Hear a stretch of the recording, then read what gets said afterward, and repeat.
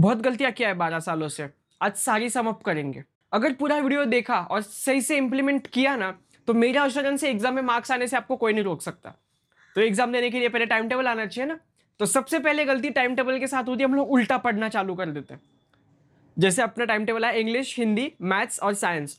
तुम लोगों ने बहुत बहुत मन लगा के साइंस में पढ़ाई करके रखा है। मान के तुम लोग ने दिन-दिन 6-6 घंटे साइंस में लगा दिए। लेकिन तुम लोगों के जो पहले 3 पेपर है वो तुम लोग ने ऐसे करके ना तुम लोग ना अपने पेपर में कॉन्फिडेंस जो आता है ना वो बिल्डअप करना छोड़ देते हो।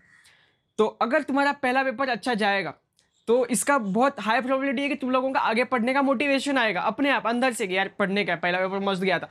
तो सबसे पहला गलती वो आता है टाइम टेबल के साथ कि हम लोग उल्टा पढ़ना चालू कर देते हैं। ऐसा नहीं करने का। सबसे पहला जो पेपर है उसका इतना मस्त पढ़ो ना तुम लोग कि ऐसा मजा आ जाना चाहिए कि वो पेपर लिख के आने के बाद ना घर पे ऐसा लगना चाहिए कि यार क्या पेपर लिखा है मैंने आज, ऐसे बोल कभी लिखा नहीं है।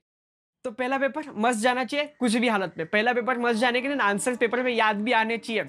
मेरे साथ बहुत होता था। तो आंसर याद आने के लिए ना सेकंड चीज़ है सबसे ज़्यादा इंपॉर्टेंट, वो है रिविजन्स। देखो, रिवीजन में मेरे को एक बात ऐड करने का, रिवीजन मतलब तुम लोगों से ज़्यादा बार पढ़ना होता है एक चीज़ को। रिवीजन के टाइम पे अगर पेपर को तुम्हारे 1 वीक बाकी है, तो 1 वीक में तुम किसी भी नए आंसर को हाथ नहीं लगाओगे, कोई भी नए टॉपिक को हाथ नहीं लगाओगे। तो रिवीजन कैसे करने का ना, इसके ऊपर मेरे पास ना एक बोनस टिप है, लास्ट में देखना, ट्रस्ट मी, बहुत इंटरेस्टिंग, बहुत मजा, मतलब ये सुन के ना तुम लोगों को ऐसा मजा आ जाएगा। लेकिन उससे पहले ना हम लोगों को जानना पड़ेगा टॉपिक को एनालाइज करना कि पिछले पास्ट ईयर्स के पेपर में से जो क्वेश्चन ज्यादातर पूछे जा रहे हैं वो सब पूछने जाने वाले में से तुमको एनालाइज करना है कि इतना इतना मेरे को पढ़ने आना चाहिए और इतना मेरे को ये टॉपिक में से आना ही चाहिए। और इस अगली बार जब मैं रिवीजन करूंगा तो मैं यही पढ़ूंगा, नया कुछ नहीं पढ़ूंगा। रिवीजन में और एक चीज आती है जिसको हम लोग रिवीजन में काउंट नहीं करते, वो है प्रैक्टिस टेस्ट असाइनमेंट, जिसे हम लोग भागते रहते हैं। बेटा मेरा पढ़ के हुआ नहीं, मैं प्रीलिम देने नहीं जाऊंगा, मम्मी को माना है, बीमार पड़ रहे हैं। कॉलेज के बच्चों को तो फर्क ही नहीं पड़ता, वो क्लास में टेस्ट चालू, नीचे जमीन पर बैठ के लूडो खेल रहे, चेस खेल, उनको तो छोड़ दो। कुछ भी हो जाए, पेपर से भागने का नहीं, टेस्ट से भागने का नहीं, जाके भिड़ के आ जाने का बिंदास, अपने को किसी बात का डर नहीं है, जीरो मिला फर्क नहीं पड़ता। लेकिन वो पता होना चाहिए तुमको, पेपर में जाओगे ना वहाँ पे एक रिग्रेट वाला फीलिंग आता है। वो रिग्रेट वाली फीलिंग ना इंपॉर्टेंट हो जाती है, वो तुमको घर जाने के बाद तुमको पढ़ाने को भी, मेरे को तो बहुत आती है। जब भी मैं टेस्ट वेस्ट बिना प्रिपेयर करके जाता हूँ ना, सब बिना जो होगा देखा जाएगा, अपन डालते नहीं कि, तो वहाँ पे पेपर लिखते रहे, मेरे को पेपर का तो कुछ नहीं आता, लेकिन वो जितने कांड किए थे ना वो सब याद आते हैं। और पेपर में तुमको बैठ के ये भी पता चलता है कि हाँ ये क्वेश्चन मैंने बहुत बार देखा हुआ है, तो शायद पढ़ते टाइम काम आ जाए। ट्रस्ट मी, इस एजुकेशन सिस्टम में ना तुम कितनी भी गालियां दे दो कि ये मेरे को पसंद नहीं है, मेरे को नहीं क्या क्या सिखाते हैं, जो भी टेक्स्ट बुक में पढ़ा है मैंने वो खाली आज तक कभी इस्तेमाल हो नहीं रहा, क्या कर रहा हूँ पढ़ के। या तुमको कुछ सिखाए ना सिखाए, एक चीज तुमको बहुत मस्त सिखाएगी, वो है स्ट्रेस मैनेजमेंट। इतना तुमको टेंशन देगी ना, असाइनमेंट ले लो, प्रोजेक्ट ले लो, ये बेटा सब कर लो, बेटा बेटा कल आज असाइनमेंट दे रही, बेटा कल लेके आ जाओ, बेटा बेटा असाइनमेंट, बेटा कुछ नहीं सुनने का मेरे को। तुम दूसरे दिन जाके असाइनमेंट लेके जाते हो। देखा है कभी खुद को इतना प्रोडक्टिवली काम करते हुए? देखा है कि आज कुछ काम दिया कल तुमने जाके सबमिट किया? नहीं। तो कितना भी कुछ हो जाए, किसी भी चीज से भागने का नहीं, याद रखने का, स्ट्रेस मैनेज। कुछ भी चीज तुमको ऐसा लग रहा है कि यार मेरे को इससे भाग जाने का, तो समझ जाने का, इससे तुम ग्रो करोगे। और दूसरी चीज, तुम स्ट्रेस मैनेज करना सीख लो, तो जाके तीसरे बार जब तुम्हारी जिंदगी में कुछ बड़ा करने जाओगे तो तुमको पता है अरे छोटी छोटी चीजें हमने करके रखी, ये बड़ा वाला आज में इसको मारेगा, चला जाओ। स्ट्रेस मैनेजमेंट तभी होता है जब भी तुमको याद नहीं हो रहा आंसर। तो आंसर तुमको अगर तभी याद नहीं हो रहे ना किसी भी चीज से, उस आंसर को 2 से 3 बार लिखना। देखो हर आंसर को लिखना पॉसिबल नहीं है, लेकिन कुछ कुछ ऐसे नमूने आंसर्स मिलते हैं। हाँ, ग्रेजुएशन में भी मिलते हैं, भलता डायग्राम है, यहाँ से वहां से वायर लटक के यहाँ पे जाएगी है, एक वायर में से 6-6 वायर निकल जाए, उसको याद नहीं रख पाओगे। तो उसका एक ही सॉल्यूशन है, मसल मेमोरी को काम पे रखो, आंख बंद करो, हाथ से ड्रॉ करो, 2-3 बार देख के ड्रॉ करो, चौथी बार तुम्हारा हाथ बोलेगा यहाँ से मेरे को वायर जाती हुई याद है, तुम्हारा दिमाग नहीं नहीं ऐसा तो आगे मेरे को मालूम है तुम्हारा, ठीक है। ऐसा बहुत बार होता है, मेरे साथ होता है। कुछ चीजें का पता नहीं इसके आगे क्या, तो हाथ से प्रैक्टिस किया था, हाथ से याद है मेरे को। तो जो भी चीज अगर तुमको ज्यादा याद नहीं हो रही है, तो उस एक स्पेशल चीज को लिखना। हर एक चीज को लिखने बैठोगे ना, तुम्हारा पूरा बुक भर जाएगा, तुमको टाइम वेस्ट होएगा। वो हर एक चीज को मत लिखना, कुछ कुछ एक स्पेशल चीजें होगी, कुछ एक डायग्राम्स होंगे, कुछ आंसर्स होंगे, उन स्पेशल चीज को तुम लिख के रखना या फिर लिख के प्रैक्टिस करना। और एक चीज गलती करते हो, मैंने देखा है, वो है कि घर पे आके तुम क्वेश्चन पेपर देखते हो, डाइजेस्ट वाइजेस्ट खोल के बैठते हो और मार्क्स कैलकुलेट करते हो अप्रोक्सीमेटली कितने मिलने वाले हैं।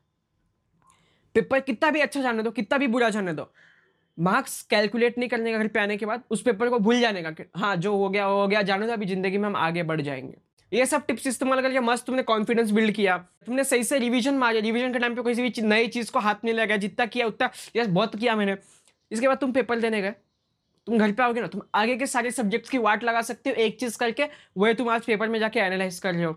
पेपर के बाद किसी से डिस्कस करने का भी नहीं कि तुमने पेपर में क्या लिखा है, उसने क्या लिखा है। एक और डिस्कशन है जो अपने अंदर ही चालू रहता है, वो कभी भी चालू रह सकता है, पेपर लिखने के टाइम पे, एग्जाम के टाइम पे, उसको कंट्रोल करना बहुत इंपॉर्टेंट है। कौन सा? वो एक होता है ना कि यार बस एक बार ये एग्जाम खत्म हो जाए, मैं पैसे कमाना चालू कर दूंगा, बस एक बार ये बोर्ड की एग्जाम हो जाए बेटा, मैं ऐसा घूमने जाऊंगा, वर्ल्ड टूर पे निकल जाऊंगा फैमिली के साथ। उस एक फीलिंग को कंट्रोल करना बहुत मुश्किल होता है। तुम लोग इन सपनों की दुनिया में खो जाते हैं हम लोग। तुम अकेले नहीं हो इसमें, सब ये इमेजिन कर रहे हो, और इस इमेजिनेशन की वजह से ना हम लोग ना बहुत सारे एग्जाम से भाग भी जाते हैं। एग्जाम के बाद वाले जो आइडियाज होते हैं ना, उसके बारे में हम लोग बहुत खुश होते रहते हैं। लास्ट में कमेंट सेक्शन में बताना तुम लोग कितने खुश होते रहते हो। जितना ज्यादा हो सके ना उसने चीज को कंट्रोल करना कि यार हाँ ठीक है, बोर्ड का जो भी होगा मैं बोर्ड एग्जाम होने के बाद देखूंगा। इस चीज को कंट्रोल करने के साथ ही हम लोग आते हैं वाली बोनस वाली टिप पे कि यार मतलब इससे ना तुम लोगों के सारे मार्क्स बढ़ जाएंगे, लेकिन सही से किया तो। इसका डायरेक्ट रिलेशन जो है वो रिवीजन के साथ है और कॉन्फिडेंस के साथ है। ये तुम लोग पढ़ रहे हो और तुम लोग रात को सोने से पहले तुम लोग उसको याद कर लो, ये सबसे मुश्किल काम है। ट्रस्ट मी, ये बहुत मुश्किल है। तुमको उस टाइम पे नींद आएगी, तुम्हारा ब्रेन तुमको बोले अरे चुप ना, क्या टाइम पास कर रहा है, सोने देना मेरे को। तुमको जिंदगी भर की नींद आएगी उस टाइम पे, लेकिन तुमको जिंदा रहना क्या होता है, जागा रहना है, और तुमको वो याद करने का। फॉर एग्जाम्पल, तुमने आज 2 टॉपिक्स पढ़े, 2 यूनिट कवर किए कोई भी चैप्टर्स के, 2 यूनिट में ना तुमने क्या पढ़ा ये तुमको पता होना चाहिए। क्या क्वेश्चन था, क्वेश्चन बहुत ज्यादा इंपॉर्टेंट है उसमें, नहीं तो तुम आंसर याद कर लेते हो, तुमको पता नहीं क्वेश्चन क्या था। अब बाद में तुम क्वेश्चन याद करो, अरे मैंने आंसर पढ़े थे 6, उसमें से 4 के तो मेरे को क्वेश्चन याद नहीं, लेकिन आंसर याद है मेरे को, ये लिखू कहाँ पे, इसका क्वेश्चन क्या था। अगर वो क्वेश्चन एग्जाम में आया तो तुम उसको किस तरह से लिखने वाले हो ये भी तुमको इमेजिन करना है। मैं लिखने नहीं बोल रहा हूँ, ऐसे तुम बेड पे लेटे और तुमको बस खाली सोचना है कि आज मैंने पढ़ा था फोटोसिंथेसिस। तो फोटोसिंथेसिस क्या होता है, फोटोसिंथेसिस का ऐसा कुछ ट्रांसलेशन इंग्लिश में रहेगा। सबसे पहले वो चिपकाऊंगा, फिर वो चिपकाने के बाद मैं एक डायग्राम बनाऊंगा साइड में, कार्बन डाइऑक्साइड प्लांट की झाड़ वाला। फिर मैं उसके बाद में उसके बाद मैं थोड़ा फेंकना चालू करूँगा कि उसको लाइट चाहिए, फिर लाइट मतलब सनलाइट ही चाहिए।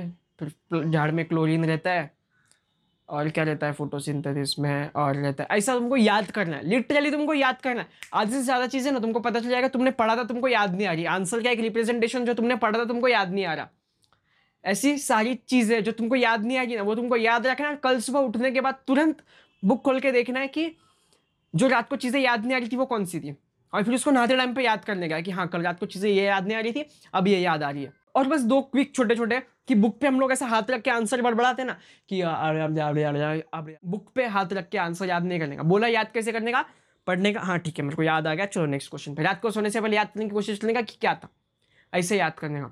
और तुमको जो भी याद करना है ना, प्लीज़ प्रिंट करके याद करना। ये कॉलेज वाले बच्चों के लिए मैं स्पेशली बोल रहा हूँ कि हम लोगों को ना सारे नोट्स मोबाइल में रहते हैं, मेरे सारे नोट्स ड्राइव पे अपलोडेड है, तो तुम लोग उसको प्रिंट करके पढ़ सकते हो।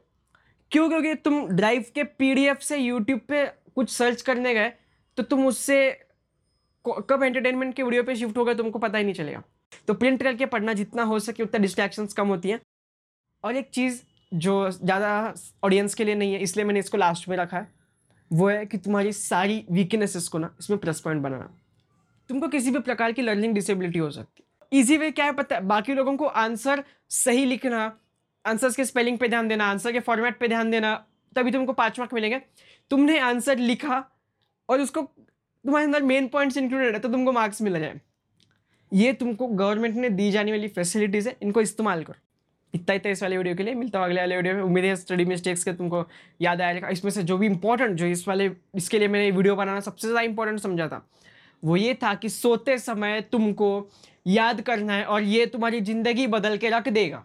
रात को सोते समय तुमने याद किया और तुमको फिर भी पेपर में आंसर में याद नहीं आ रहा, तो नीचे आके गालियाँ मेरे को लिखना, तुम्हारी कर लो, मैं पिन करूँगा तुम्हारी कमेंट टॉप पे एकदम, ठीक है। इस रूल पे मेरे को इतना भरोसा है, और इसी रूल ने मेरी पूरी ग्रेजुएशन में मेरी हेल्प किया। बस यही था, ये सारी स्टडी मिस्टेक। बस इन चीज़ों को सही से करोगे ना, तुम्हारे 40 to 50% मार्क्स का हाइक होएगा मिनिमम।